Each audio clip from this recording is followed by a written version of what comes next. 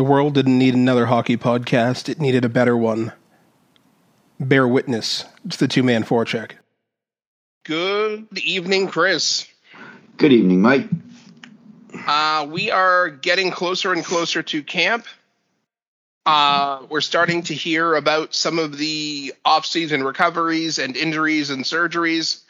And there's been some changes. The National Women's Hockey League is dead. And we'll talk about that in a couple of moments. And there's a surprisingly talented trio of RFAs who are bafflingly unsigned, who we're going to have to talk about at some point. We did do a quick poll on if our listeners thought that Patrice Bergeron would make it to 1,500 games. And with Sidney Crosby's latest injury and surgery, we have to talk about him as well as half a dozen other things. Where do we want to start this week? I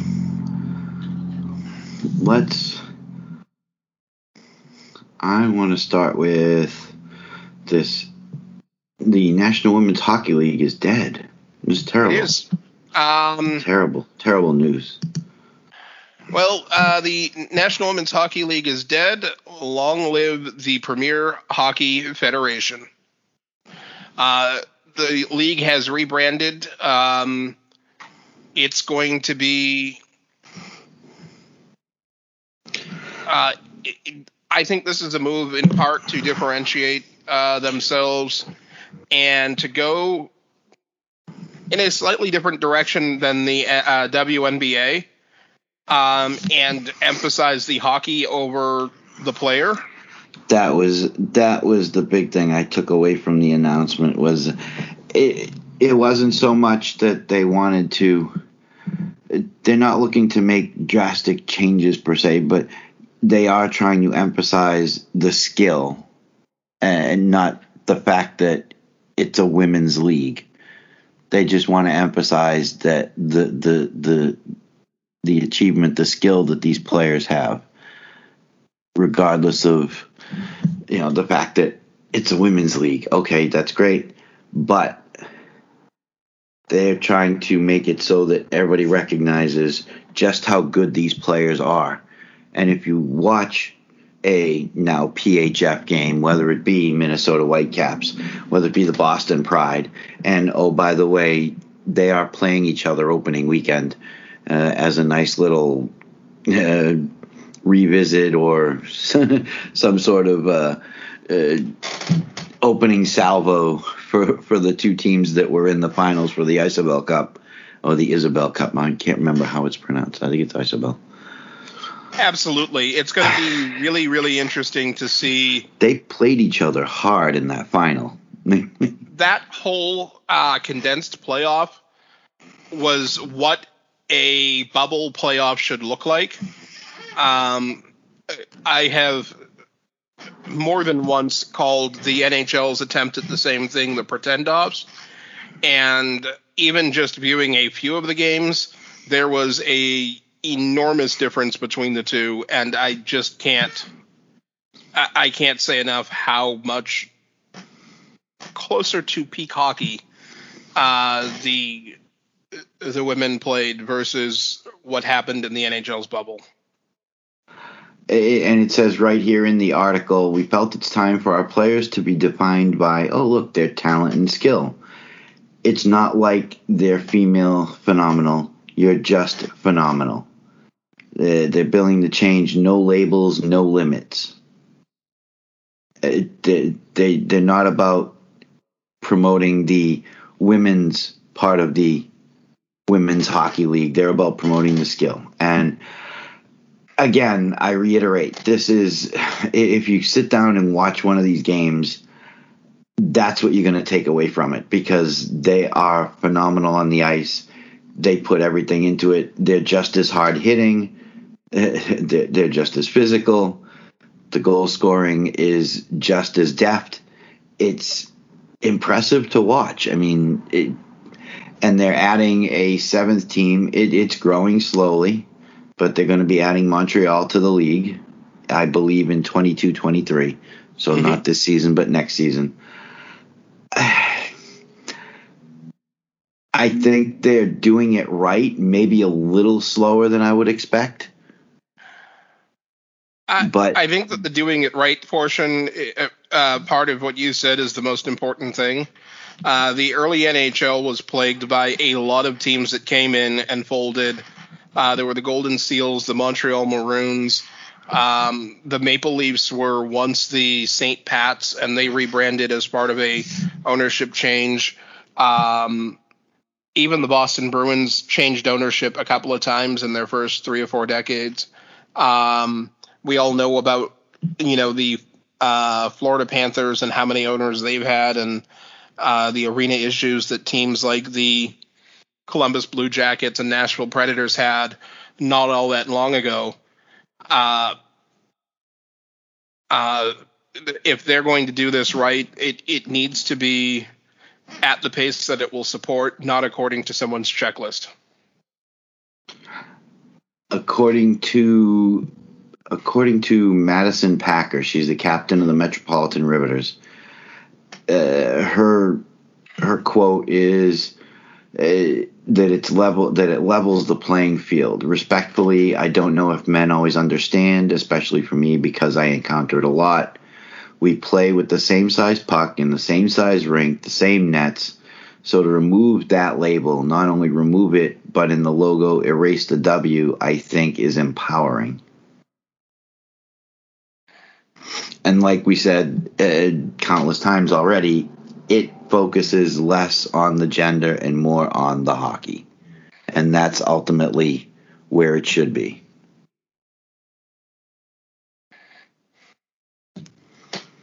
And I don't know where to go from there because that's pretty much the ending statement. Focus on the talent, focus on the hockey, enjoy it, get out, see a game. If you've never seen a game, go see a game. Chris and I will almost certainly be taking one in person this year. We're not very far from the Boston home ice. And I believe they play at Agganis. At the Warrior. I thought they played at Warrior, but do they play at Warrior? Oh, maybe they do now. They were at Agganis, but they might play at Warrior now. Okay. I mean, it's not, and we're not talking huge crowds either. So you get in there, you're fairly close to the ice. There isn't a bad seat to be had. That's where Bruins have their development camp. So no matter where you are, you're going to see lots of action, and it's worth the trip. Absolutely. Where do we want to go next? I think we need to start considering. Well, actually, before we get to the RFAs, because we're going to get there. Talking about Tyler Seguin, former hometown second overall pick. He had some injury concerns and injury issues over the last couple of seasons. He's had multiple injury concerns. He only played 3 games in last year's abbreviated season. The year before that, he had a lot of issues, and I don't think he scored in the last full month of the season. He came down with COVID at some point earlier this year. And he's really had a rough year and a half, 20 months or 24 months. And it's, according to him, he's back to 100% of the on ice stuff and 98% of the off ice stuff, which bodes really, really well for the Dallas Stars, who really, really could have used some of his scoring touch last season. My first thought was, I can't believe he's 30 years old. It does seem hard to believe. Has he really been around for like 11, 12 years? Yeah, he's played over a decade of NHL hockey, and it feels like we were just watching the Tyler versus Taylor great debate for 17 months, weeks ago. I guess it kind of, and it kind of brings back memories because Taylor Hall obviously has joined the Bruins and signed the long-term deal. Well, long-term, signed a 4-year deal? I thought his first deal was 5 years, but it's irrelevant at this point. So, but to have the number 1 overall pick on the Bruins now, after we had the second pick and shipped him off, but it's nice to hear that he is back. He is feeling healthy again. He expects to be 100% by the end of the week. Training camp is set to kick off in 2 weeks. It's a better league. When he is playing up to his potential and up to his skill, which he has been down in Dallas. Yeah. When he's playing 100%, Dallas is a better team, and hockey is better for it. I mean, did he have his off-ice issues? Yes, I think those are behind him. We haven't heard anything about them. And, again, he's better off for it. So to have him back on the ice and playing at 100%, and more power to him. I like to see it. I mean, he is a prolific scorer. He's a decent face-off man. He's not. I wouldn't go so far as to call him fabulous or great or anything, but he's a decent face-off man. Oh, absolutely. And I think that Dallas is going to really reap the benefits of having a healthy Seguin. If he can stay healthy for the majority of the season, all season, and just the scoring that he'll bring alone ought to be a 10 or 12 point, or close to a 10 or 12 point bounce for the team overall. Because they were not good last year. I mean, when you watch Dallas, I'm wondering if age is a factor with them. And I'm not saying that Joe Pavelski can't still play at a high level. He has, but he is getting older, as are we all.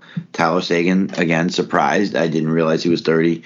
Jamie Benn getting old. I mean, they've got a few young players. They got Miro Heiskanen. They've got Gurianov. They've got the one that scored the hat trick, and his name escapes me. But they've got some youth on the team. I just think that they need to sprinkle in a little more youth, and maybe you take a backseat for a year or two. I mean, and their goaltending is another question. I mean, I still love Dobby. Doesn't everybody? Yep. Hudobin. Yeah, but they've got Jake Ottinger waiting in the wings. What have they done with Ben Bishop? Is he even still there? Did they? I mean, their options are. I mean, I think Ottinger might be ready after what we saw in the shortened season last year. But I don't know that he's a 60 some odd games yet. I mean, but if you can get him into 30, 35, 40, whatever the case may be, have Hudobin playing 55 if that works for him, whatever the case may be. I think that they are going to be better this year. I don't necessarily know that they're suddenly going to vault back into playoff status. And if they do, it's probably going to be an early exit. It really depends on where they land in the standings and who their first round opponent is. I still think you're going to have to work really, really hard to get through Vegas or the Avs. But beyond that, I still overall think the West is really squishy. I'm not sure who the third best team in the West is right now. How long are we going to have to wait before the West is no longer squishy? About the time the East completely collapses. Or no, we're back to calling them the Pacific again. It's not the West anymore. Oh, no. I'm talking about the whole Western Conference. Both. Oh, okay. I don't think the Central is that good. As I said, there are I think that there's more definitive line in the Western Conference between the haves and have-nots. I think in the East, I think there's. I mean, there are the teams that are not good, and we know they're not going to make the playoffs. But I think there's more possibilities for teams getting into the playoffs in the East. I think there's a more definitive line in that Western Conference. You're right. I don't know if squishy is the right word for it, but it sounds good, so let's go with it. I mean, just to compare the East and the West, if you look at the Atlantic Division, there are 5 teams that you can say probably should be in the playoffs. And the teams that are probably not going to be in are Buffalo, Detroit, and Montreal. Well, not Montreal, Ottawa. Those three are probably not making the playoffs. The Metropolitan Division, Carolina will make it. The Islanders and Rangers almost certainly will make it. And Pittsburgh, and then you still have Pittsburgh and Washington. And that's without talking really about the Flyers or Rangers. The only two teams you can really discount from that division at this point are the Devils and Blue Jackets. Okay. Out west, meh. None of the California teams. Probably not. No. Wait, none of the West Coast teams. Period. Because Seattle, I don't know. I don't think Seattle makes the playoffs in their first year. Unlike Vegas, who I don't love their roster. They haven't from the beginning. I think that they made some aggressively mediocre choices. And how can I forget Rupe Hintz? And you didn't even remind me of it. Terrible. What specifically about Rupe Hintz? No, when I was talking about the youth versus the aging players on Dallas. They do have a few, but if you look at their roster in particular, again, like I said, there's a lot more 30-year-olds than there are 24-year-olds, yeah. 24-year-olds, yeah. The whole West is really, really, really a crapshoot. Okay, so I guess squishy is the right word. And yes, they still have Ben Bishop. Oh, and I forgot they added Braden Holtby. I mean, I'm willing to bet that Vegas and Colorado make it, just because they're both that good. I think Chicago probably finds a way in. If you're Jake Ottinger, do you request to be traded? No, not this year. I want to be shown playing 50 games and doing as well as can be expected on that roster. But Dallas has 3 goalies as it is in Bishop, Hudobin, and Holtby. I mean, Ottinger's not going to get to play unless... Well, Bishop is going to be injured to start the year. Okay. He's not showing as injured, but okay. As far as I know, he's still recovering from some sort of surgery. But yes, having 4 goaltenders means you either have none or have really serious doubts about health. Really serious. I mean, you paid Holtby $2 million for 1 year. You got Hudobin, who's in the second of a 3-year deal at 3.3. You're paying Ben Bishop just a shade under 5 this year and next. And then, yeah, you got Ottinger waiting in the wings in the last year of his entry level.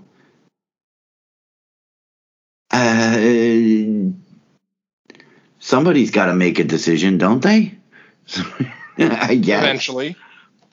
Well, yeah, because you guaranteed yourself a third goaltender with Holtby, and then okay, that one I don't get. I really don't. Are they trading Bishop at the deadline, or are they just going?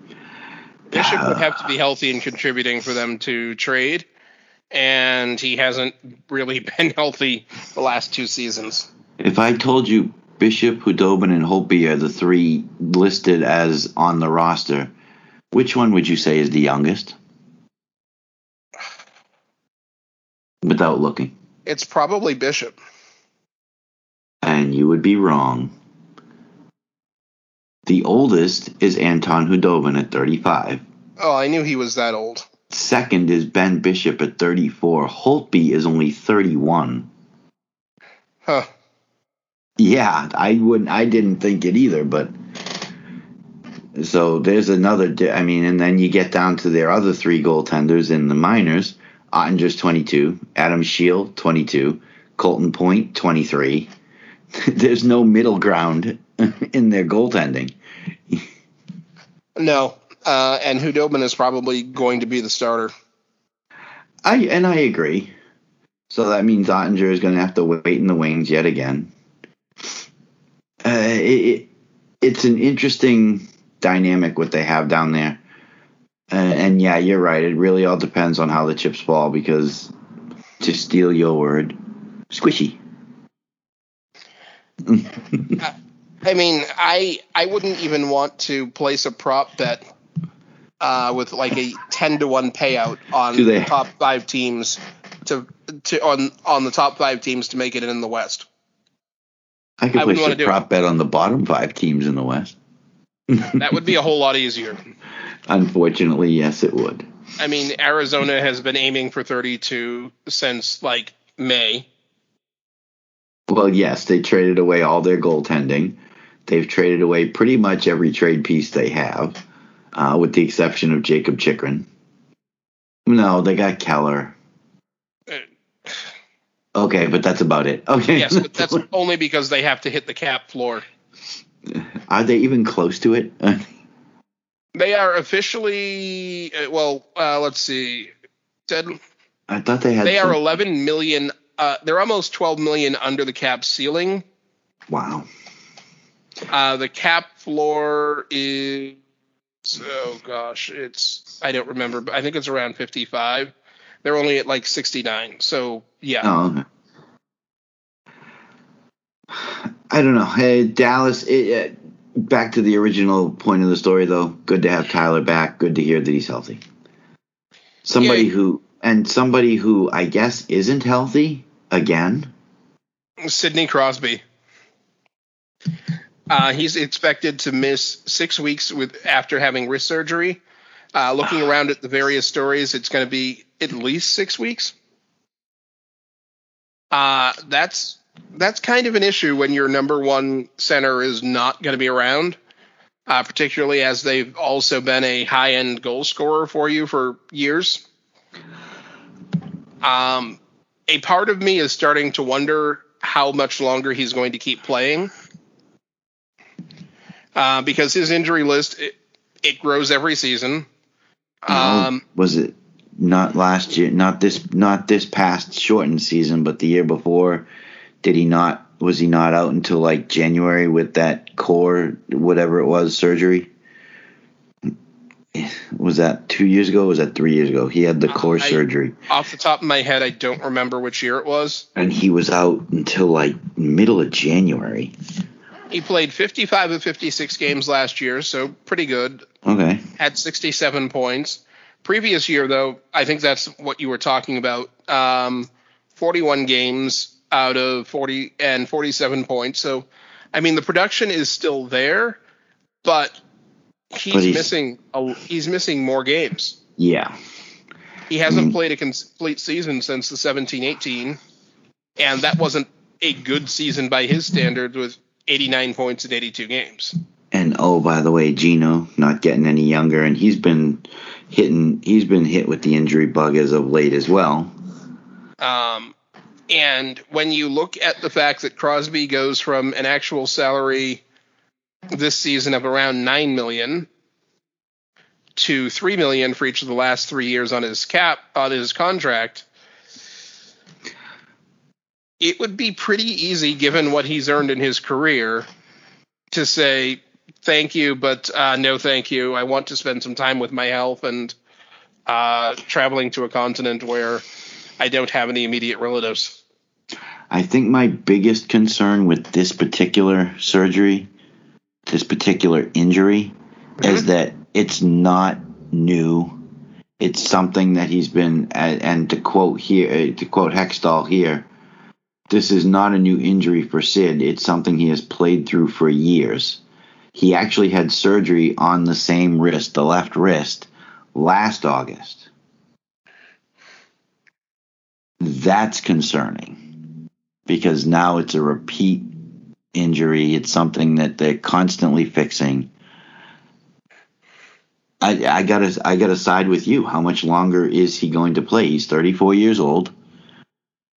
I mean, he's still there. Yes, he's still there. Gino's still there, but no more Marc-Andre Fleury. Letang is still there too. Letang is still there, and that's only because Fletcher was not allowed to deal him away for a younger Vince Dunn from St. Louis.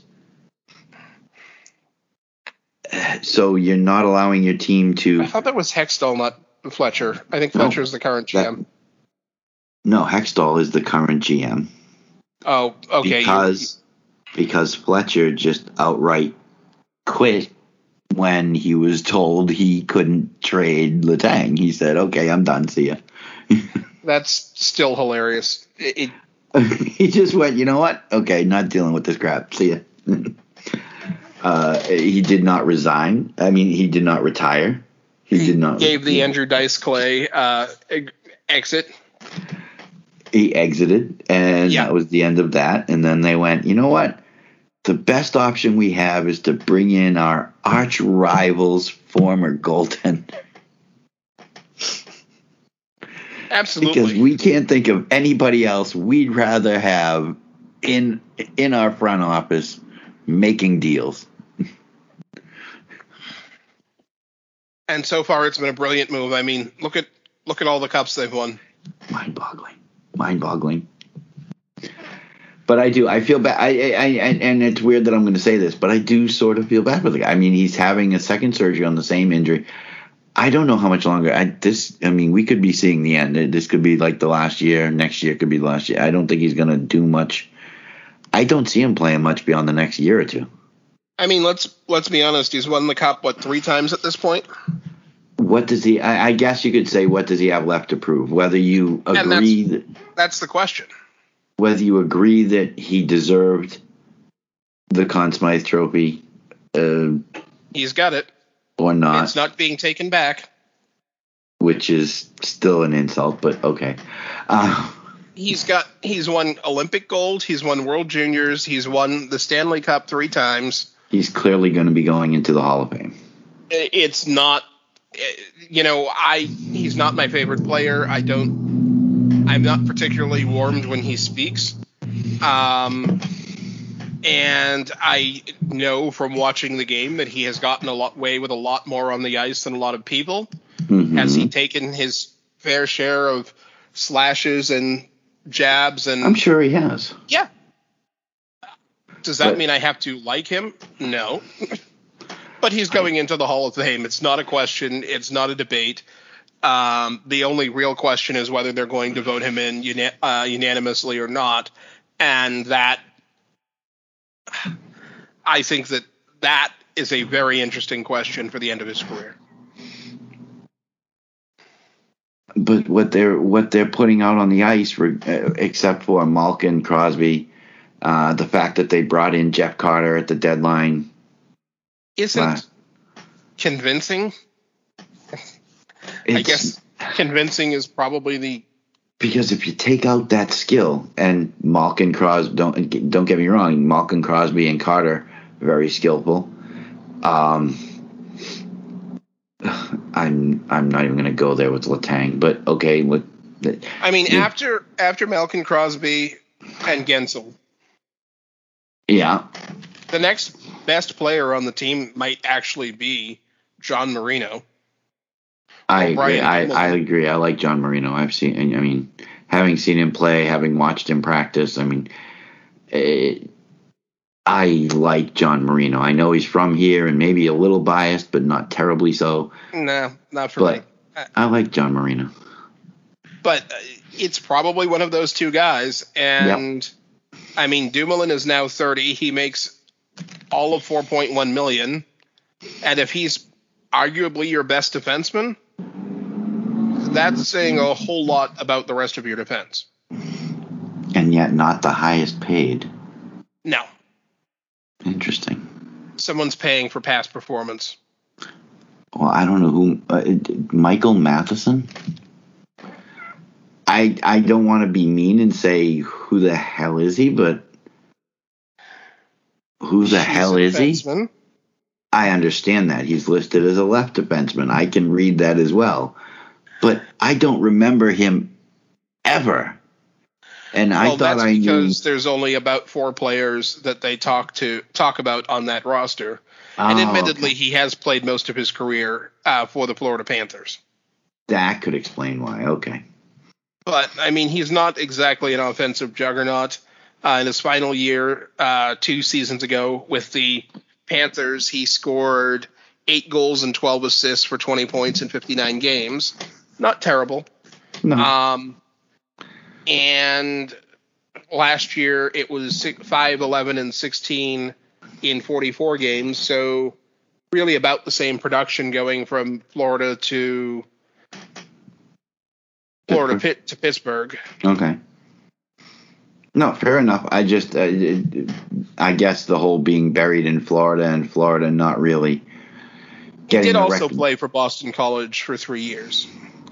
You think I would remember him from there, but I still don't. No, he's not the most memorable player, which in a defenseman is often good.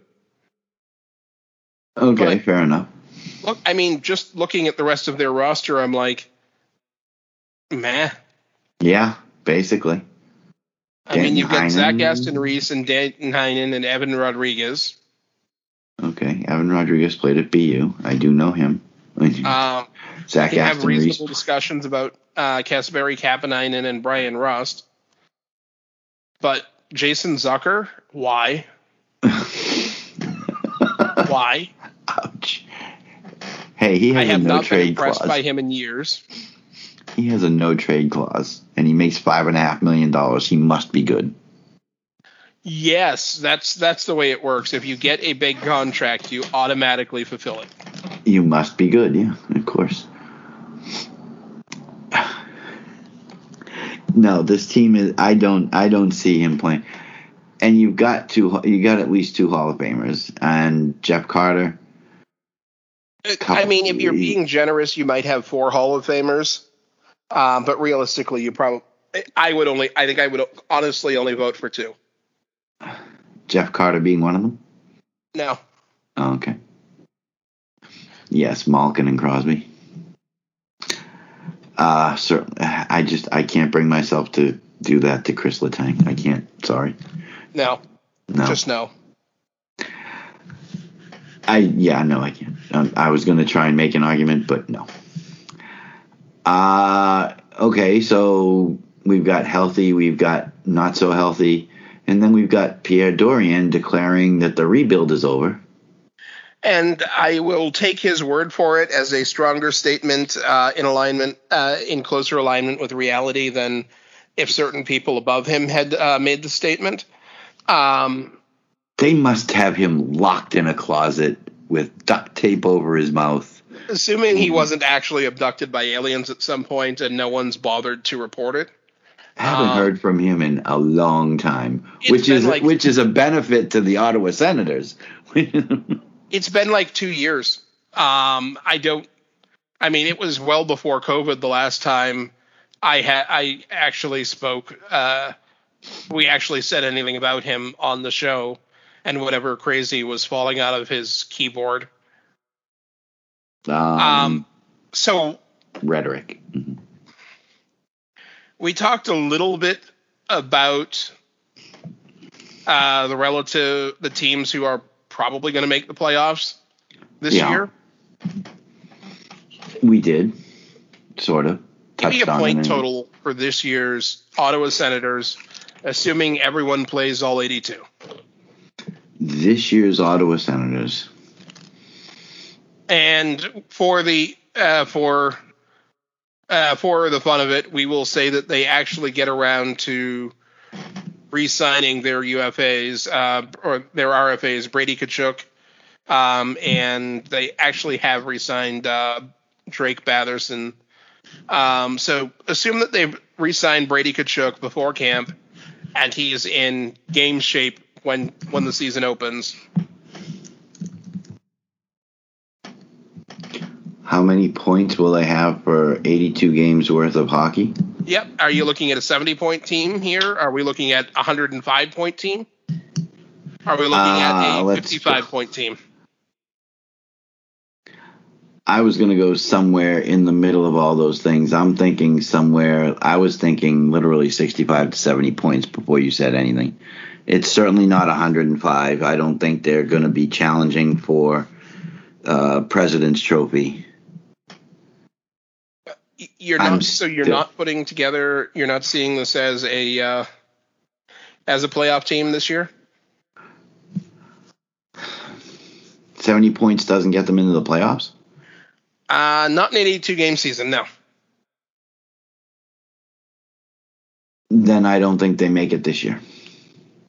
I don't think so either. I mean, realistically, you're looking at a 92 to 94 points as the minimum to get into the playoffs most years, or multiple seasons. And yeah, that's true. Yeah, about 90 points, I think, would be. If we look back at the 18-19 season as the last full year, team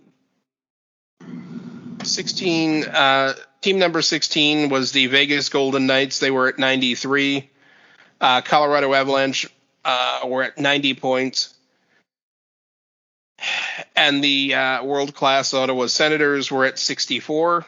I think that they're a better team now than they were in the 18-19 season. Okay, so we even if you bump them up to 75 to 80 points, and it's certainly a strong possibility, they still don't make the playoffs. And my argument for that is they still have Matt Murray in net.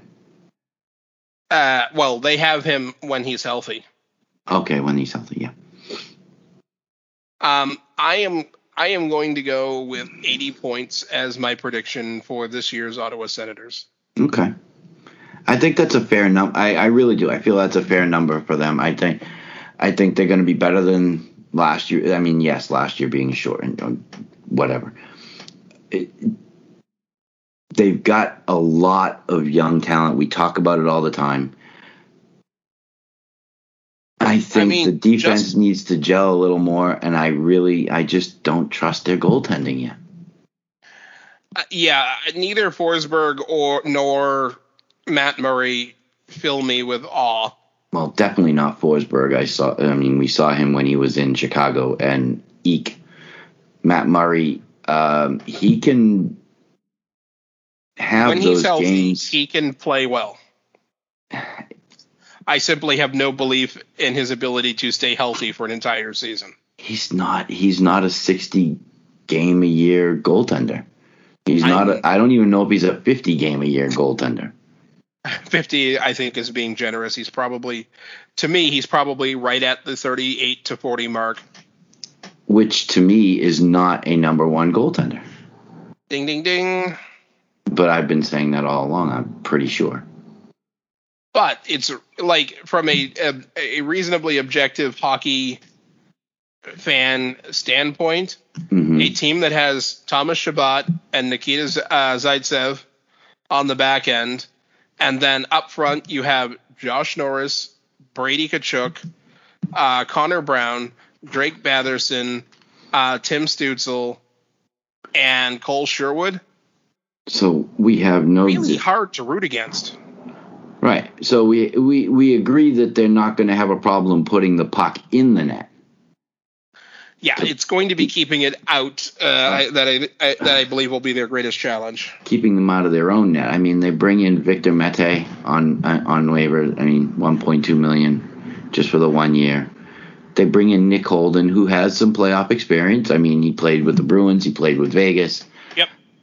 Michael Del Zotto, liked him when he was younger. 31 years old now, settled down. He is what he is. Eric Brandstrom, the good young rookie. I think that defense needs to gel and show us what they can do, but they got to do something about you don't have a number one in net. And then you look at the four goaltenders in their mind. They just brought in Philip Gustafsson and signed him and he's not the older Gustafsson that the Bruins had. This is the young Philip Gustafsson that they brought in. And he, in very small sample size, in my opinion, it was very small, but he actually looked pretty good. But I don't know enough about him to know whether he's a number one yet. I'm not confident that they have a number one in their system. But I mean, which isn't saying that I dislike their goaltending or their goaltenders and think that they're all junk. Well, Philip Gustafsson played 9 games in the shortened season, and on a team that was not strong defensively. He had a 2.16 goals against and a 933 save percentage. Now, again, 9 games is a small sample size, as I said. Absolutely. But 2.16 and 933 on that team, if you can extrapolate that out to a full year, he's got the skills to actually do something about it. I mean, did we see Matt Murray at all in 2021? Yes, we did. He played in 27 games. Anybody want to care to guess how badly he played in 27 games? I'm guessing he had goals against noticeably over 3. 3.38. How much? 3.38? 3.38. And I'm going to guess his save percentage was, I'm going to be really nice and say that it was under 910. 893. Ow. Ow. Anton Forsberg played in 8 games for the Ottawa Senators last season. 3.21 goals against average. And, a 909 save percentage. So just a shade under the 910 that you were giving to Matt Murray. Sorry. Philip Gustafsson may be their best option. You just need to figure out if he can handle a heavy workload. He may be this year's Kevin Lankinen from Chicago. Or Nedeljkovic. Yeah, or Nedeljkovic. That's true. Yeah, he's another one.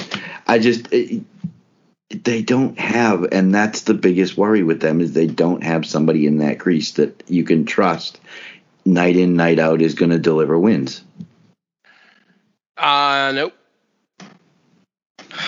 We are far closer to the start of the regular season than we are to the start of free agency, and certainly the start of the off season for most teams.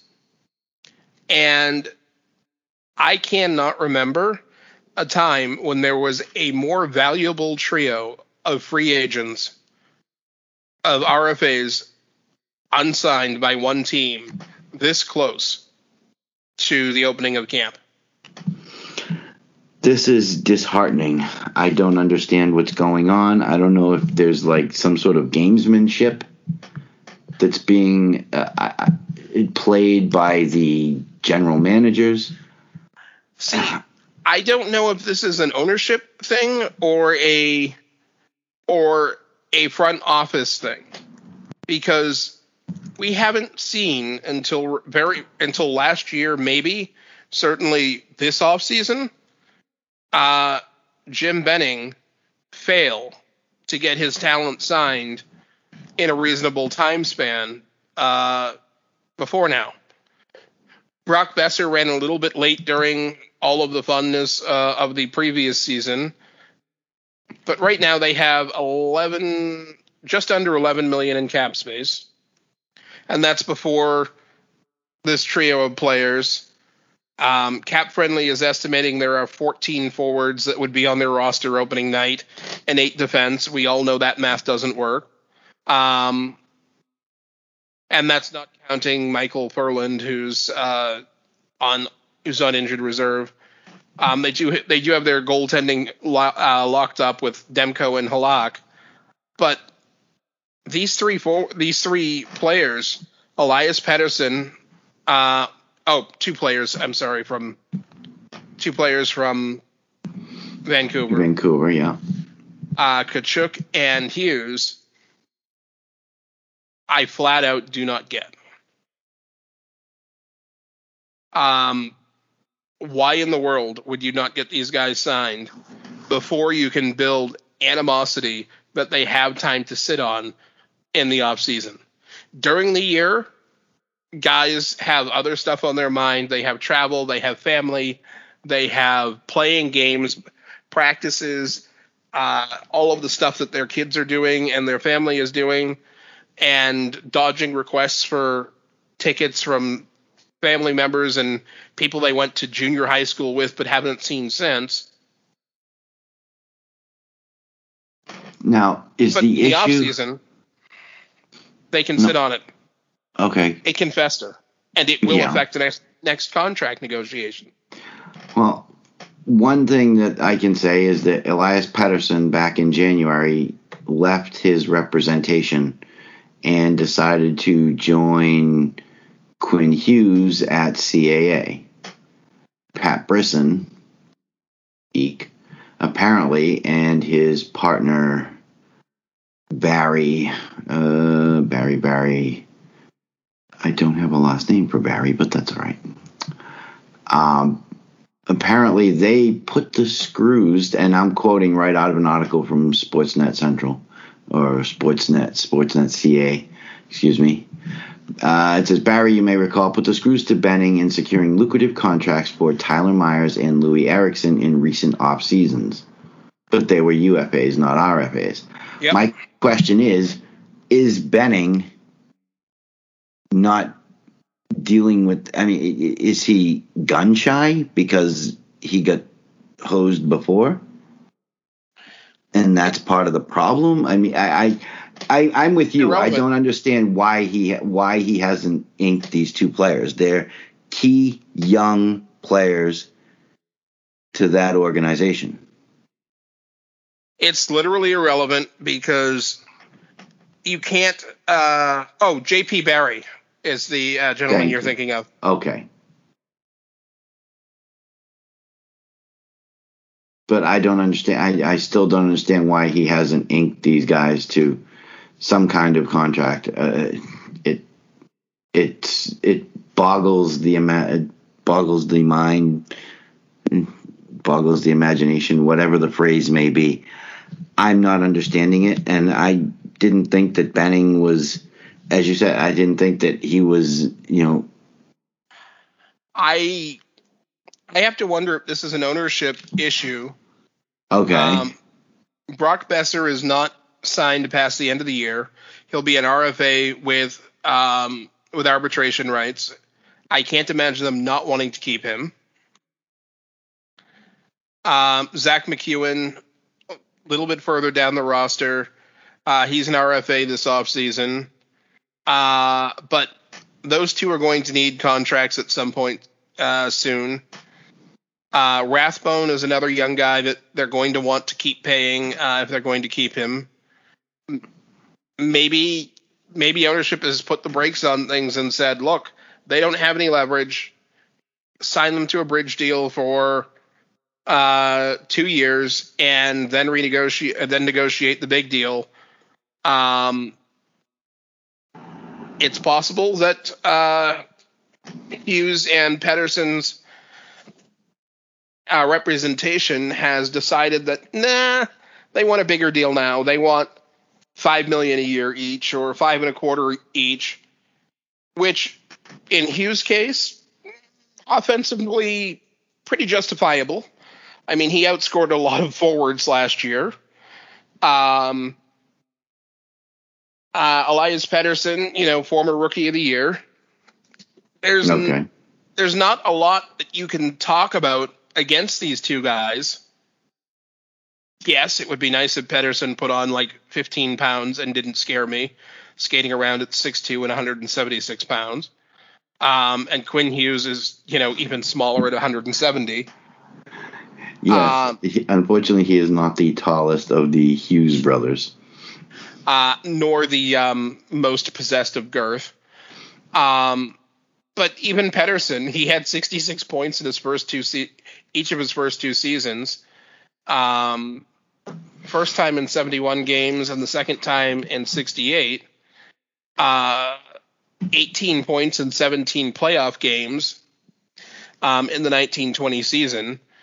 The 2021 season, which has an enormous asterisk because of everything. That team was hit by, I believe it was 2 COVID delays of schedule. What, the Vancouver?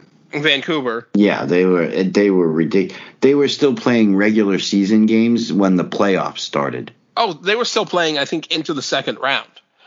And yet, I don't think it went that deep, but with all the distractions, he still put in 21 points in 26 games. And you're talking about games where if the playoffs started and they're still playing regular season, clearly they didn't make the playoffs. Yeah. And yet you still have players giving effort. I mean, I watched the last 3 games that they played, and to watch a guy like JT Miller, I mean, and the effort that he put in, and you watch Quinn Hughes and him on the, I mean, it was like, okay, these guys are still playing hard, even though they know they're not getting in the playoffs because playoffs are happening on the TV while they're playing a regular season game. Those are the guys you want to keep. Like, you would think. Those are the guys you want to keep. Absolutely. Guys who play that hard in futile effort, in efforts that are only going into the record books because those are the guys you want on your roster. You know, it's both Hughes and Pettersson were playing for contracts, but guess what? I got a gigantic spoiler for you and for everyone listening. You might want to write this down. Okay, got my pencil. You may want to hold on to something, remove all fluids, solids from your mouth, and just breathe carefully. No choking on this enormous shock that I'm about to deliver to your system. Am I going to be able to do this while holding the pencil? Maybe. Okay. I am very, very, very convinced that both Elias Pettersson and Quinn Hughes really, really like playing hockey. Guess what that does? It makes it easier for them to go to the rink and leave it all on the ice. Good games, good seasons, bad seasons. And again, these are the guys you want to keep. Is it because they don't want to sell cars? And despite various tweets about Quinn Hughes earlier today, I don't think he's actually leaving for the NFL. Quinn Hughes is going to the NFL? Oh, there was a goofy tweet. I clearly missed that one. Huggy43Bear tweeted, breaking, Quinn Hughes has quit hockey to become a professional football player. He's on the sidelines at a Michigan game, which isn't professional football. So that would be college football, and that tweet would have happened yesterday, because they play on Saturdays. I missed it yesterday, but I mean, they played Washington, but they were in the Big House, anyway. So he's leaving to play football. Okay, haha. Sure, yeah. I doubt that very highly because I'm pretty sure his talent lies on the ice. But if nothing else, or a bridge deal for each of these guys, 2 years, $3 million, will get us past at least one flat cap year. It's not much of a pay raise, but it is a pay raise. And you can then safely evaluate how they are returning to the long season, or the normal season, I guess, and who on the team you can get rid of to make sure you have time to, or have salary space to pay them and to keep them happy. I just do not get what. There's got to be something going on. I don't understand either. And we talked about the third guy. We talked about him last week, and we mentioned him a couple times in the show already, and that's Brady Tkachuk. And Brady Tkachuk is part of that Ottawa Senators team that is done rebuilding. Oh wait, the rebuild is over. Yeah. The rebuild is.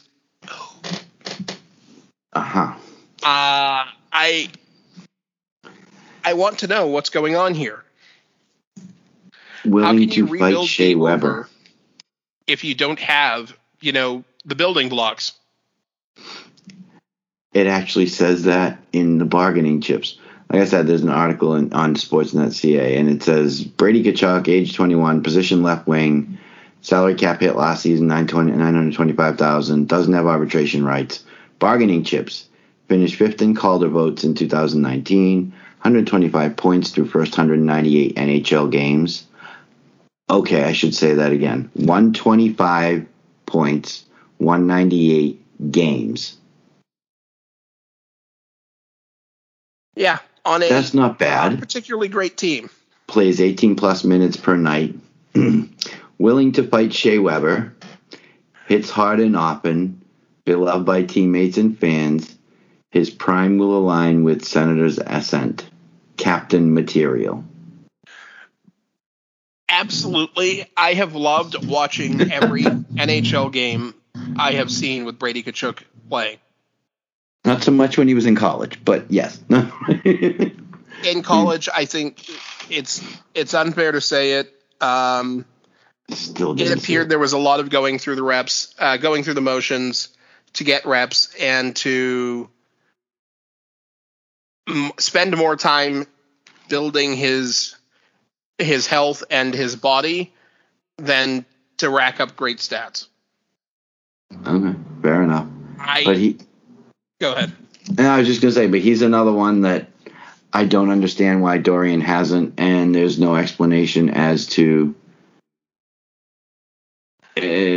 why Dorian hasn't signed him. It doesn't make sense. On August 5th, Sean Simpson reported that Brady loves the crew in Ottawa, but he's totally waiting to see if ownership is willing to spend what it takes to deliver a cup team. How that relates to this summer and his deal, I'm not sure, but it was made very clear that he would be all in long term if ownership does the same. At the same time, they know the business and won't be playing any games. End quote. That honestly brings me less hope that he will actually be there long term. Yeah. I'm not saying that Dorian can't build a strong team, because I think he has the foundation, the building blocks, as you, however you want to phrase it, for that strong team. But Ottawa has never had the greatest attendance, the greatest jersey and concession sales. No, but I'm sure with the youth movement on that team, they're getting some attention. I mean, to have guys like Shabbat and Stützle and Tkachuk and Colin White and Norris and the list goes, and Batherson. I mean, there's going to be some youth up there that start liking the team. You can't just ignore them. I mean, especially if they do start winning. So would it not behoove them to get this kid under contract? Even if you have to do some kind of bridge deal, make it, explain to him, look, flat cap, this is the money. We revisit in 2 years, and then we talk big race. For Ottawa, there's not even a cap concern. They've got $11 million. Then what the hell are they waiting for? No, I'm sorry. They've got $24 million in cap space. Then, okay, what the $24 million in cap space. And that's with most of their roster signed. Okay, sign him and then go find yourself a goaltender and give him some money. They can legitimately trade for Tarasenko and Hudobin, put them on the roster, and still have close to $10 million left. No, I think they'd have $11 million left because Hudobin's at 3. Okay, I thought he was closer to 5. No, Hudobin's under 4, if I'm not mistaken. And Tarasenko is at 7. 7.5. So 7.5, 3, say 3.5. So you're looking at 11 mil between the two of them. So if they traded for the two of them without taking anyone off their roster, and that's not how it would work, but if they added the two of them without losing anyone off their roster, they would still be $13 million under the cap. I don't think they can afford Brady at this point, no. What the heck's going on? Pierre, stop going out and running quotes. Just go sign this kid. If Brady is being Brady's being 100% honest in that quote. He believes it's ownership, in which case insanity makes a whole lot more sense. Yeah.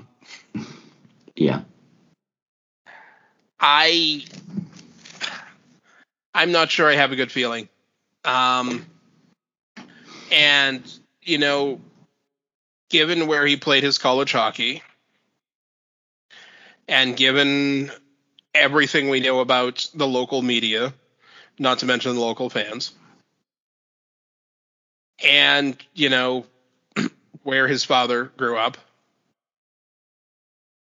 I have to wonder when exactly the Tkachuk to Boston rumors will start.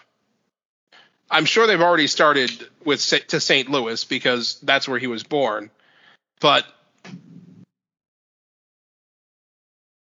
yeah, I don't see this as a good situation for the Senators. It's going to become a distraction if this is allowed to drag out to camp. And even afterwards, if he doesn't appear to be very happy to still be an Ottawa Senator. I have one more name to throw at you, and we don't have to spend a lot of time on it, but it is interesting. Is this Rasmus Dahlin? No, but he's another one that we could talk about. No, this is a guy who's actually won some hardware, and he actually is a couple years older. Oh, that one. Yeah. Why? And yes, I don't understand. I also don't understand why he's arbitration eligible and didn't file, but okay. He's a left wing for, Billy Guerin in the Minnesota Wild. Kirill the Thrill Kaprizov is still unsigned, and they are, wait for it, $12.2 million under the cap. Now, because of his 10-2C status, he's immune to an offer sheet. His only leverage is he could threaten to sign in the KHL. Yeah. And yet still nothing. The last that I saw on him was was about a week and a half ago. And he was at that time supposedly close to a 5-year deal. And they were working on the exact numbers, on the exact salary. But that was a story that was published on the 1st, and it is now very late in the day on the 12th. So I'm just going to go out on a teeny tiny limb here and say that holding your breath may be a little bit contraindicated. Michael Russo at Russo Hockey, and I don't know who he writes for or what or Tribune. He used to write for the Tribune. I don't remember if he's still there. Tweeted out on August 23rd, a contract doesn't sound imminent, but the good news on the Kirill Kaprizov contract talks with the Wild, there's been a lot of conversation lately between the Wild and the Calder Trophy winners side. Also, CSKA Moscow has publicly stated he's not playing there this season. Interesting. Because the going to the KHL threat has actually been raised. Apparently earlier in August it was mentioned by, let's get a name, Frank Saravalli, that there was a deal in place for him to go there 1 year, 8 figures. 8 for 1 year in the KHL, where unless you are CSKA Moscow, you don't have that kind of money. It's nice to know that he's not going there, but that doesn't help Bill Guerin. You got to get this kid. He was electric most of the time, and even when he wasn't electric, he was still putting the puck in the net. And there's one thing Minnesota needs is people who put the puck in the net. and people who can get up ice with the puck sensibly. Oh, well, there's an idea too. Sure, yeah. I know. I'm full of radical ideas about hockey. Yeah, radical. And just like saying that, oh, wait a minute, I think it was me that said it, that the ability to skate is actually important to playing the sport of hockey. I don't know. It came to me. I don't know what it was. Wait, what? The ability to skate is actually important in playing the sport of hockey. I'm going to have to write that down. Okay. Ice hockey, that is.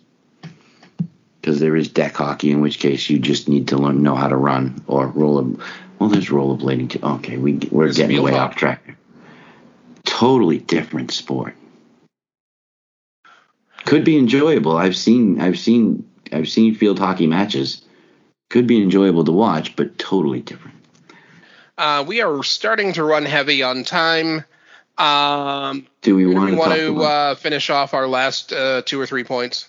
Well, before we get to the poll, because we can close with the poll, but what is this Ilya Mikheyev thing? Because we haven't had any good Toronto talk, and I haven't trashed them in, I don't know, probably a couple of weeks now. Well, Ilya Mikheyev supposedly or is on the record as having asked for a trade at the end of the 2021 season. Isn't he a rookie? It doesn't really matter. He was a rookie, and he's asking to be traded. Yes. Nice. I don't know about that. Given the forward depth that they've had there, and the fact that they seem to only add forwards. That's my line. I can in no way blame him, because he wasn't getting much ice time. And yet it still managed in 14 minutes a night to put up 17 points in 54 games in a bottom 6 role. Yeah. And, well, actually, last year was his second season. The previous year, he put up 23 points and 39 points. Oh, okay, in 39 so he's games. not a rookie. All right. He still played only 93 games, but that's pretty productive for, third, fourth liner. Although he didn't pick up anything in the playoffs, I would have to wonder how much time he was allowed. They probably shortened the bench. And I mean, this is a 6'3", 195-pound, 26-year-old right wing. He's a little beefier than most in the NHL. If he can protect the puck at all, and admittedly I don't remember seeing a great deal from him, partly because of his ice time, but that could have something to do with it. Either play him or see what you can get for him. You picked him up as a UFA. He was not drafted. Anything you get for him in return is a win. Wait. I got it. He can be the answer to the equation. What equals Zach Hyman? Yes, that will do it. I doubt it highly, but okay. I figured I'd throw it out there. Well, they seem to think Nick Ritchie plus David Kemp equals Zach Hyman. So why can't Mikheyev equal Zach Hyman? I don't know. Their math up there, I don't understand it, but okay. Since everyone seems to want to be dump Zach Senyshyn for guys who don't want to be in a city or aren't working out, how about a straight up trade there? I mean, I can't imagine our marvelous GM here in Boston doing that. I can't imagine Kyle Dubas making a trade in division, in division. I mean, don't get me wrong. The Rangers were clearly glad to take all of our first round picks, all of our great youth and talent and picks, and hand us a certain somebody. A broken and unmotivated, yeah. But I don't know if Dubas is willing to trade this Mikheyev kid to Boston for Zach Senyshyn. Doesn't look like they're willing to trade him at all. Based on what I'm reading, they made it clear they do not want to accommodate his request and have told him they consider him a key part of the team moving forward. I'll believe it when I see him rolled out in a top 6 role. Because to me, that usually screams top 6, or that usually screams key part. Bottom 6 forward doesn't mean key part to you? 14 minutes a night does not, move the needle. Was Sean Thornton a key part to the team? Was Gregory Campbell? That was on a cup-winning team where the standard is a little tiny bit higher. Oh, but in order to win a cup, you have to win a playoff round, and then win another, and then win another, and then win that last one. So the whole losing to the Bruins in the first round all the time is not good? They can lose to other teams in the first round, but yes, the whole point is advance in the playoffs until there's no games left, and then win the last one. Okay. Now I get it. Yes. So certain ownership groups are going to have to write that one down. Such as the one with the little blue leaf on their uniform. Yes. I don't think it's actually ever been known to them. Certainly not in my lifetime. It was like 55 years ago, but... Well before I was born. Yes. But, you look at the rest of this team... I understand where you're going, though, because, yes, if they have all these forwards that you have to make room for, and there's only one puck to go around, I'm sorry, and you got to play Austin Matthews 20 minutes a night. You got to play Marner 20 minutes a night. You got Tavares, who you're going to have to play. Nylander and Kerfoot are guys they think highly of. That's 5 of the top 6. That's 5 of the top 6 right there. And you still have, Wayne Simmons and Jason Spezza, and the amazing Nick Ritchie and Andre Kasha and David Kampf. And that's before you get to any of the guys who might come out of there. Minor league, the Marlies minor league system. Minor league system, and guess what? They have signed Josh Ho-Sang to a PTO, so he could be in there. He could be on their opening night roster. Anyway, he slips through and could because I don't trust that. I don't trust the Sweeneys to. No. Good call on that. I don't either. Still unsure on the goaltending. Defense, I like Muzzin, always have. The rest of it, no. Okay, so they're not winning a first-round playoff series anytime soon. Next. Not this year, not next year, not unless the other team, 8 or 10 of them get run over by the Zamboni just before the game. Oh, and by the way, their current cap space is a big fat 0. Just saying. Yeah, they're actually technically over the cap at the moment, but why should we worry about that? You want to worry about that? Not at the moment. Okay. As I said, next.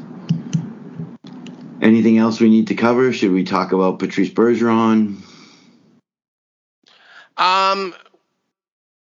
We did do the Bergeron. We did do a poll just to see where listeners lined up with our views on Bergeron, and a comfortable majority of 62.5% do believe that Patrice Bergeron is likely to play that 376 games to take Boston's all-time games played list, to hit the top of the all-time games list for the Boston Bruins. 376 games. Yeah. 82 games a season. So that's a little over, another 4 years. I think we figured it at 5 years if fully healthy, but yeah. Well, 8 times 4 is 32. So 80 times 4 would be 320. 4.58. Yeah. So he needs to play 5 more seasons, and the fact that he has stated that he will figure out his hockey future after the conclusion of this year is somewhat terrifying as a Bruins fan, as a Bergeron fan. I really don't want to hear him saying that. It's what he said, and I know that we've duly and rightfully criticized Sweeney and Neely for a number of years. I have to wonder what his confidence level and their ability to deliver a cup-winning team is. Krejci disappeared. Well, they made it. They expended every effort to, get a second line center. Oh yeah. Wow, yeah. I said that with a straight face. I'm very proud of you. Thank you. Damn, I laughed.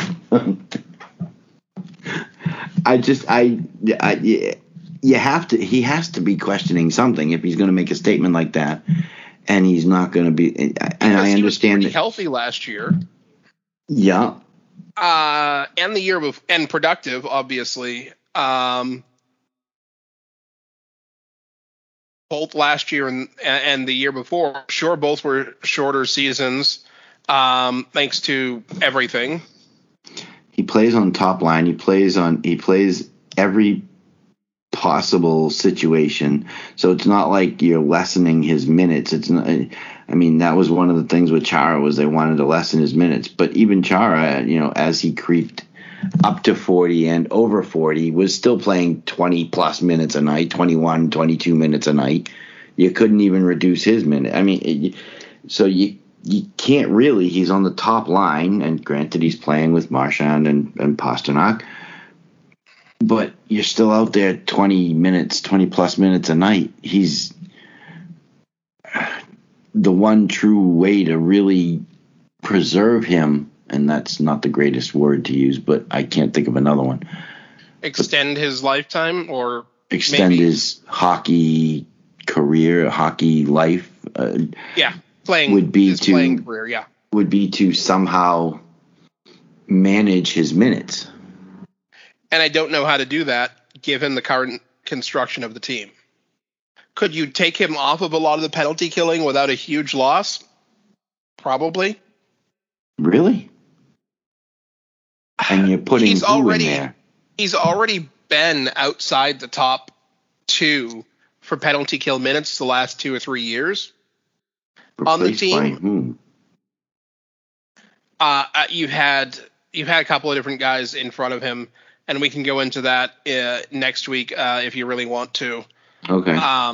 But maybe. There was an interesting question posed by the nice folks over at Sports Illustrated about Adam Prodeo. One of the questions in a recent column from him: will the Philadelphia Flyers' many changes pay off?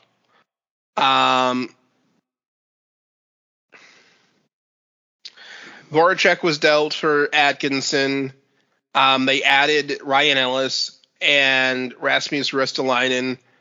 They added Keith Yandel.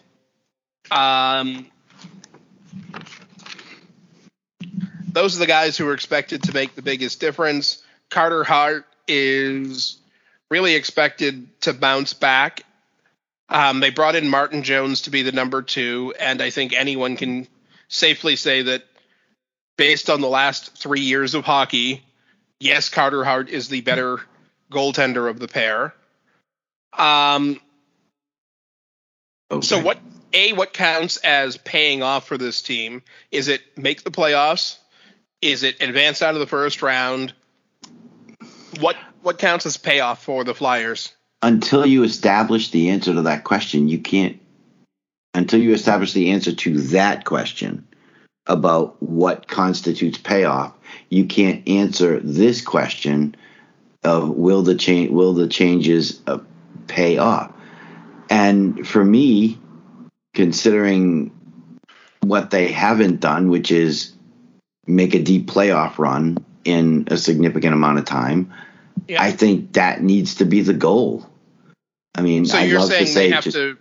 I'd love to say just making the playoffs, but no, I think if you're the Flyers, you need to be making it to the quarterfinals, semifinals. You can't be satisfied with a first or a second round exit.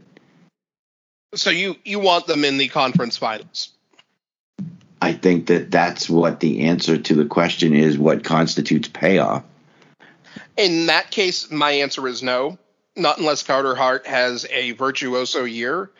I love Ryan Ellis. I've been a big fan of Keith Yandle for a long time. I think that we've talked about the value of Rasmus Ristolainen and his enormous shot blocking capabilities and willingness to do it. And how he was basically alone on an island with the goaltenders while he was in Buffalo. I firmly believe that we're going to see that we have the potential to see the best Ristolainen we've seen this year, even with the guy behind the bench. But I can't say right now that I can see them beating two teams and making it that far. Because assume the two teams are in their division, they open the playoffs, they climb into the third spot in the playoffs for the division. So they play number 2. That number 2 is Pittsburgh. Can they beat Pittsburgh? Yeah, I'll give them Pittsburgh. Second round is either Washington or the Islanders. Mm-hmm. That's tougher. I agree with you, although my answer is slightly different. I mean, I like the fact that they added 3 defensemen. You added Ristolainen, you added Ryan Ellis, you added Keith Yandle. They have, if nothing else, at least solidified the blue line. Yes, the blue line is now viable. I mean, however, Claude Giroux, 33. Now Kevin Hayes, 29, going to hit 30. Van Riemsdyk, 32. Atkinson, 32. Derek Brassard, 33. Nate Thompson, 36. I forgot around that long. I think I could skate around some of these guys. They do have a considerable amount of graybeards on the roster. Mm-hmm. Now, Sean Couturier, Selke winner, wears an A. He's 28. I'm not seeing much in the way of, there's a 24-year-old in Travis Konechny. I like him, by the way. Yep. Carter Hart's still young. We know about Oscar Lindblom. I'm just talking about forwards. Goaltending. The goaltending, I mean, you're hoping Martin Jones is going to have some kind of resurgence as a backup, which, because I'm pretty sure that Carter Hart is going to, unless you're going to run them literally 50-50 in games, and each one is going to get 41 of them. I think that's a bad idea. I do, too. Farabee at 21. I like Joel Farabee. Morgan Frost at 22. That's it. Lindblom and Aube-Kubel are both 25, and Lawton's 27. Everybody else. I can't think of, their average age of forwards is 28.2. Yes. I can't think of a single team where it's a single other team where it's actually over 27. So what was that thing that beat Vegas last year? What was the problem with them? They were slow. Okay. They did make a deep playoff run. They managed, it was a strangely configured playoffs, but I don't see it happening here. No, the East is a lot stronger than the West was. Right. That's why I don't see it happening here. No, I can't see them. I can't see them in the Eastern Conference Finals. I get your argument, but that's my argument. I just don't see it happening. Can they put the puck in the net? Yeah, I think Cam Cam Atkinson is a good goal scorer. They've got a couple of good youngsters, but I don't see where the speed's coming from. I don't see where they're keeping up with the if they ever did get to the Stanley Cup final and have to play a team such as Colorado. Nobody on this team's keeping up with McKinnon. This team isn't even going to keep up with Toronto and Tampa. And therein lies your conference final. So you're done. I mean, they would legitimately have to hope that Boston or the Rangers even knock off those two teams so that they don't have to face them. Because, no, I give them not even a 5% chance of winning a 7-game series against either of them. And I would I agree.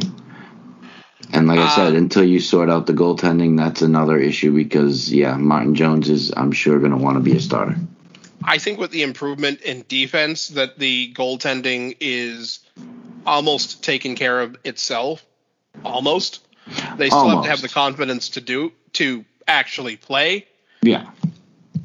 And that confidence or lack of confidence is going to be the hero or the villain in net. On September 11th, Bodog CA on Twitter tweeted a picture of Brad Marchand at the All-Star Skills Competition next to a certain number 15 for Buffalo, with the question, hero or villain, and former NHL referee Tim Peel, who we might have had a comment or four about on the show over the last couple of years. I don't remember him at all. Oh, okay. Might be in my imagination. Okay. He retweeted it with the quote, "One of my favorite players to referee.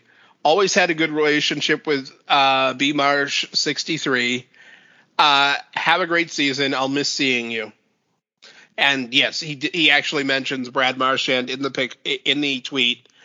And on the one hand, I actually like the fact that despite the vibrancy and volume of Brad Marchand's personality, he's never been one of those guys who's always on the officials. He will give it to them when he thinks they deserve it, but he's usually he hasn't been as ridiculous as other players that we've mentioned in this show. Yes. And on the other hand, it's Tim Peel, who not the most competent NHL official I've ever seen.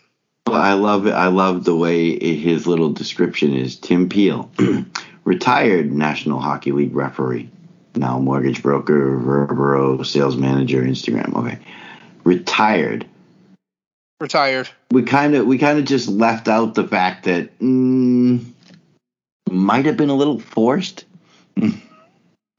for a certain situation where he might have left his microphone on. I don't know. I think it's good that it's nice that they have.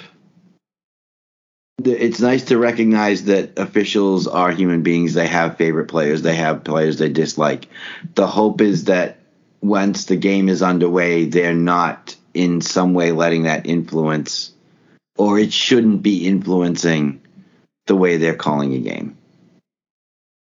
That's my only concern with putting something out there, is that, hey, is it in some way opening a can of worms that other officials might not want opened?